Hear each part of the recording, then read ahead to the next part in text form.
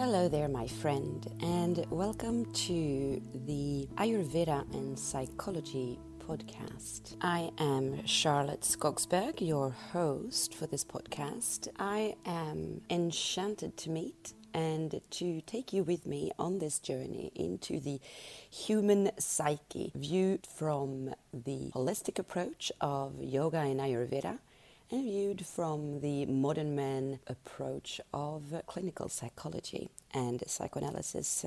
So have something nice to drink next to you, maybe a cup of tea, have a seat, or go out for a nice walk in nature maybe. Enjoy.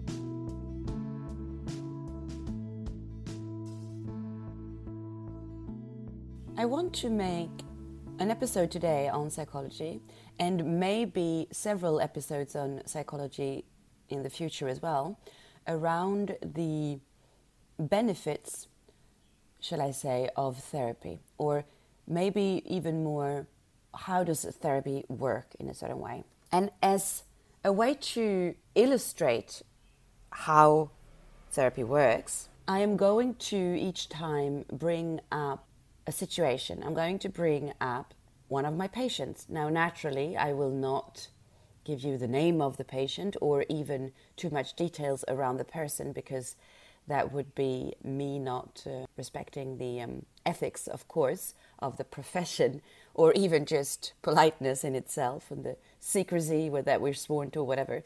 So I will be quite evasive when it comes to those parts, or even just simply change them.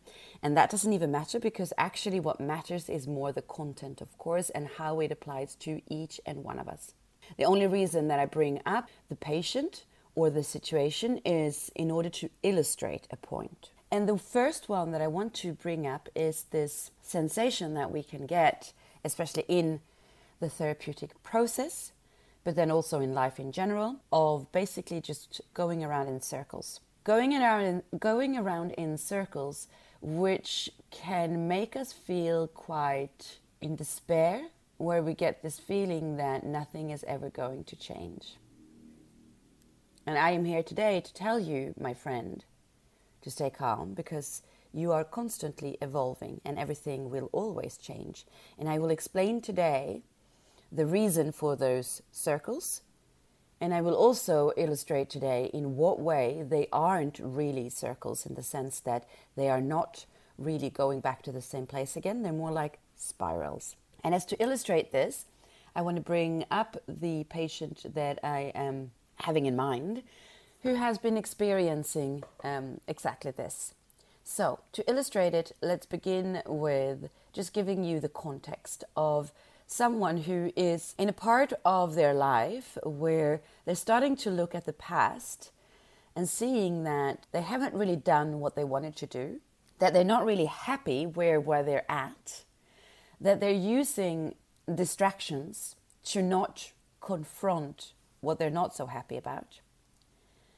And then maybe more so, the really anxious part of it is that they don't really know what they want, and they're not really sure of what they need to do in order to come out of that state.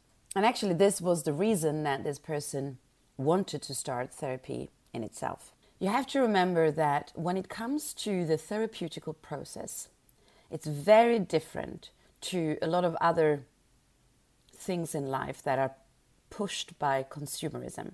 Consumerism has us wanting to create the lack within other people so that they will want to consume, right? That's what advertising is all about. When it comes to the therapeutic demand, as I would translate it in from French, and it sounds much more demanding, therefore in English, I would say maybe quest instead in English would be a better word. It is a process that you come to on your own, and you have to come to it on your own, or the actual catharsis of the therapy will not work. If you don't know why you're there, basically, you will not see the point either, and you will not do the work. So you have to come from a point where I want this. It is, of course, the reason that it doesn't work to tell someone to go to therapy. They have to come to that realization themselves. So as this person had come to the realization by themselves and contacted me, we started a therapeutical work. Now, What we have to understand is when we started out, we were really in just dealing with what is for quite some time. And that meant really just dealing with the perpetuation of I am just living through the symptom. I'm using distractions to not have to deal with what is. And in the conversations that we would have, there would very often be a rejection of going into the depth of the symptom and instead staying on the surface, which basically looks like something like any other conversation that we have with people around us, speaking about superficial things. Or even just like, oh, well, and then I did that. Oh, and that made me feel like this. Oh, okay. Well, but I do know that I really shouldn't. These kind of things, right? All of that we do with our friends, our family. And we do it with our therapists as well. But what it really means is that we're not actually coming into the depth of what is happening. So for a long time, we were talking about why she would not be more productive in her day. She would have a lot of spare time, let's say, because she was on holiday to start with.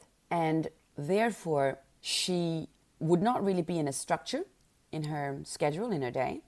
And she would kind of try to schedule her day anyway. She would find things that she would like to do. And she was in this quest as well of kind of finding what is it that I want in life, actually. What do I enjoy? Who am I really? What are my desires?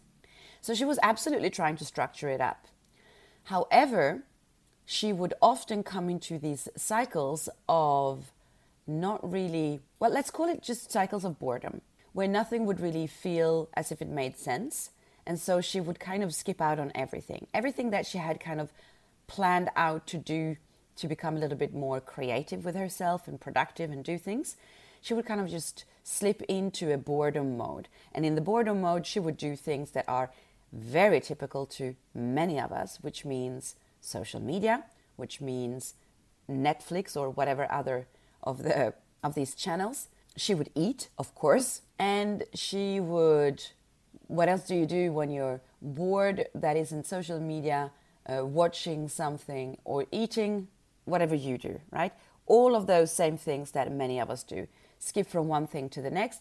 It could be trying to be productive, but then doing that for about a minute whilst you're thinking about something else and then finding something else to try instead. She would then, of course, after a while be so disappointed with herself because she was in this cycle that she would go into a real downhill and just being really upset with herself and with life in general. She would then take on, of course, this kind of auto-flagellation mode of talking herself down until we had our session, which she would come very close to cancelling and then still sticking with it, having the session with me. The reason she would be coming close to cancelling was the same way she would cancel most of the other things that would actually lead somewhere. And she would actually probably be feeling ashamed of her situation and not really wanting to face it by telling me about it. Luckily, she never really cancelled, so we always would have our sessions anyway. I'm talking in past tense about this because this was when we started working together. Things have, of course, changed since then. When we had our sessions, she would then be in a low, and I would talk her out of it, basically. We would start out on a superficial level, and even though we would try to go a little bit into depth, there would be a wall. We would easily hit a wall there where we couldn't really go any further. What does that wall look like? Like for many of us, it looks like I don't know. It looks like you get a question, and the answer is I don't know. We get this when we are in a conflict with someone, I'm pretty sure, on a daily basis, and that we're asking the person, why did you do so-and-so? And we get the reply, I don't know. I don't know are the magic words, because actually that is never true. We always have an intention with everything that we do, so that means that deep down we do know why we do. But consciously we don't want to access that. So that is what I mean by we hit a wall. However, when I then noticed that, okay, we're not going to go into depth with this today, I would instead turn the conversation around and we would spiral upwards instead. So that we would come into a more positive perception on the situation. When we came into the more positive perception, it would be easier for her as well to tap a little bit further into the depth, because she was less defensive, less in the shame actually, and it was easier to detach a little bit from the emotion and to look at what she was doing. As we spiraled upwards, and she could do this, there would be a few insights, and well, basically that would very often be towards the end of the session, which meant that we would usually end the session on a high note, maybe with a little bit of a thing to take with her for next week. So I would call that a bit of a homework or a reflection, let's say, something to pay attention to. Over a period of a couple of weeks, this would happen, and it would either continue exactly the same way next week, or there would be a little bit of an evolution or a progression in her state. Now, what would happen though? And this is where I really want to come into the cycling mode, because of course, the therapy in itself has its effects on her, and progressively she would actually begin to bring herself out of her low mode and out of her habitual patterns to go into the distractions when she was bored, when she basically wanted to check out from herself. And it would instead bring her into a more in-depth insight of herself. She would become more productive because she would have less of those I'm checking out of myself. And she would start to work on herself on her own time as well. For instance, looking into books and podcasts and this and that, and taking an interest in different kind of philosophical work or self-development things that she would then be able to bring in as a self-reflection exercise for herself. So that this would bring also insights on her own time that would lighten her mood, which would change her perception of herself. And then when we would meet again, she would be really actually excited about our session and wanting to share the insights and her progress with me. So she would be feeling kind of the opposite of the shame. She would be feeling quite proud of what she had accomplished.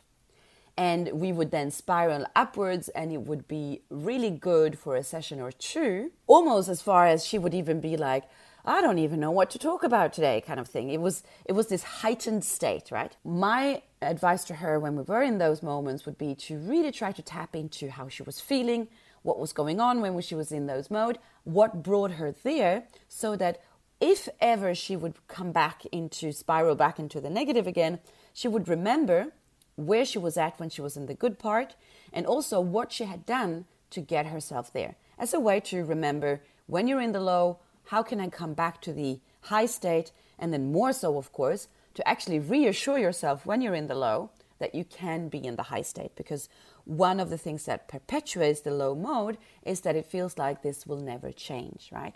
That's also what shame does to us. It's, this is what I'm going to be like forever because this is who I am. This is me. I'm bad, basically. I'm worthless. It would then happen that she would be spiraling back downwards again, like it happens. And then she would be sometimes in an even worse stage, because she would say, how come I've come back to this, even though just a couple of weeks ago I was in such a high state? And this is where I really want to speak to all of you. Now, this is where I stop illustrating for a little bit and come into something more general, because this is something that we all experience, right? I'm quite sure that most of you can recognize yourself in everything that I've been saying here, more or less, or transform it into something that looks like whatever in your life. And so the thing is, what you have to remember is the reason that you are in the state that you are in when you come into the quest of wanting to feel better is because you have been practicing that personality for your whole life. And you come to a point, basically when you decide to do something about it, is when you come to a point where you realize that your strategies are not really being that efficient anymore or effective anymore, because you're starting to actually notice that they're not helping you. So very often what this looks like is that we've gone through some kind of personal down that's a little bit stronger than previous ones in life. And then as we're starting to look at ourselves, we're realizing that what we've built up isn't really what makes us feel happy. But the thing is, we don't really come to that point until we are actually at a certain age often, okay? Because of course, when we are children and when we are teenagers, first of all, we're not looking at ourselves that way. Everything that constitutes our personality was brought into us at that time, at that age. And as we've spoken about before, especially when we're children, we're not questioning anything. We haven't really developed our critical capacity to select what information we want to take in or not. So we take in everything and we believe everything to be 100% true. So we don't question things, and then we come into adolescence where we begin to, in a certain way, not question the same way our personality, but we're beginning to make preferences, which is why you see teenagers starting to play around with the idea of an identity, trying on this or that identity, wanting to belong to a group of people, but we're not yet ready as people, as individuals. We're still very much in the need of feeling that we belong to a group, which is why for teenagers, the sensation of being a part of a group with their friends, specifically with the peers, I should say, is very extremely important. Then we come into the early age of adulthood where we are so indoctrinated with what we should be doing, what we've been told then since childhood is the right thing and the way to go, that we don't question anything. And we're quite busy at that time as well. We're busy with whether it's studies or work or even something in a combination of the two, and traveling maybe. We're exploring what adulthood is. And it's very exciting because it means a lot of freedom. It means responsibilities as well, but we haven't really touched at them yet because we haven't usually come to the point where we start to have mortgage and stagnation, as in stabilize down with a house and things like that. It doesn't really start, at least not in the early 20s for many. So we're still kind of exploring then. And we haven't come to a part yet where we start to look at, is this actually who I am? Is this what I want? And then we come to a point where things begin to slow down just a little bit. We have discovered what adult life is, and we've probably had a couple of knockouts, let's say. A few situations that were not expected and that brought us down and that surprised us because we've never experienced it in childhood. Now, this can be on a romantic level, it can be on a financial level, it can be friendship, of course, just relationships in general. And very often it can also then be on our first step into, for instance, the professional world. So we're realizing basically that we're not immortal. And it's only really, and I'm going to be very loose in what I'm saying because obviously this is very different depending on who you are. It's different from where you come from and which time in time, basically, like, you know, this happens, because I think that it happens probably earlier now than it used to do at one point. But let's say somewhere between your 30s and your 35, I would say you begin to stabilize and then maybe have a look at, hang on, is this who I am? Hang on, is this how I identify? And am I happy with this? Which is probably also why there's a lot of people who kind of change route a little bit in that time. And I guess in the astrology world, they talk about a return of Saturn somewhere around your early 30s. That should have some kind of huge change in people's life. And so this is why somewhere from that age and on, we might begin to self-reflect. And I mean, the whole therapy thing might wait another 10 years before we get there, right? So don't get me wrong. It doesn't mean that just because we're starting to ask ourselves questions doesn't mean that we're actually that awake that we would say, oh, maybe I should go and see a therapist. Absolutely not. So usually also when we get very into the distractions, finding all these reasons, we're not really happy, but we don't really want to acknowledge it because, you know, we've been working towards this. And then we find all kinds of other ways to not look at that. Anyway, what I'm trying to say with all of this is that you've been building up patterns of behavior since day one, and then you've been practicing them for maybe 20, 25, 30, 35, 40, 45 years before you come and sit down on the therapist's couch, which means that you have to be a little bit more patient with yourself when you begin the work. You will have early insights when you begin the work because you're starting to tap into things that you haven't really allowed yourself to tap into before. So you will realize things about yourself.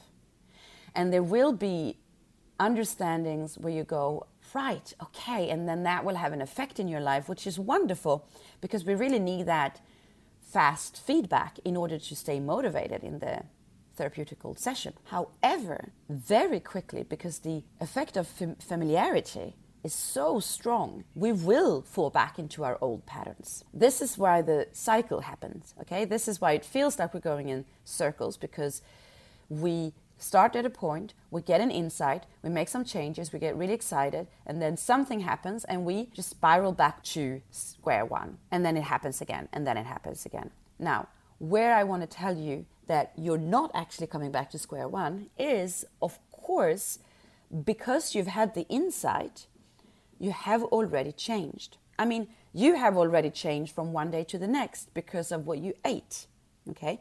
Your whole microbiome is different. Every cell in your body has been renewed or whatever, So there's constant change anyway.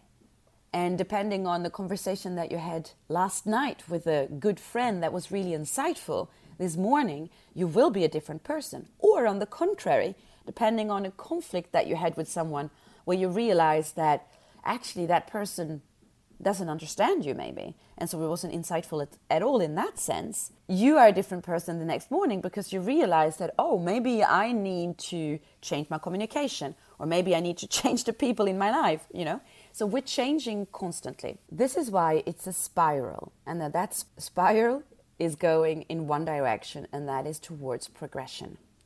Every time you come into a low, you're going back into what's familiar. It is perfectly natural that you do. However, every time that you then come out of it and that you have a new insight, you've traveled a little bit higher up on the spiral of progression. And the low brought you a new approach and a new perception of how the low will feel like. So you're always going in an upward direction. And this is what the therapy can do for you. All of this that I'm telling you, you can perfectly well experience on your own. However, it might take a little bit longer, or maybe almost very, very long, I want to say, because if there's no one there as a sounding board sending you back, actually this is normal, or no, but look at the insight that you had, or yeah, but okay, remember how you're feeling now when you're feeling so good, so that you know that next time you come into a low. You might come to those conclusions on your own, but it's going to be much slower, of course, because there's no sounding board. It's a little bit as if you will be able to understand how you look like just by touching your face, like you would if you were blind. However, if you were looking yourself in a mirror, you will actually come to that insight of what you look like much faster. It's exactly the same thing. This is why therapy works. Now, if you are interested in knowing more around what a therapeutical situation can be for you, you are more than welcome to get in touch with me through email, through Instagram, or even commenting if you wish. And I am happy to answer any questions. I'm happy to listen to you and even schedule sessions if that would be something that you are interested in. And today, more so than in any other episode, I want to say, I invite you to share this episode. If there's anyone, when you're listening to this, that comes to your mind who would benefit from hearing these words. Thank you.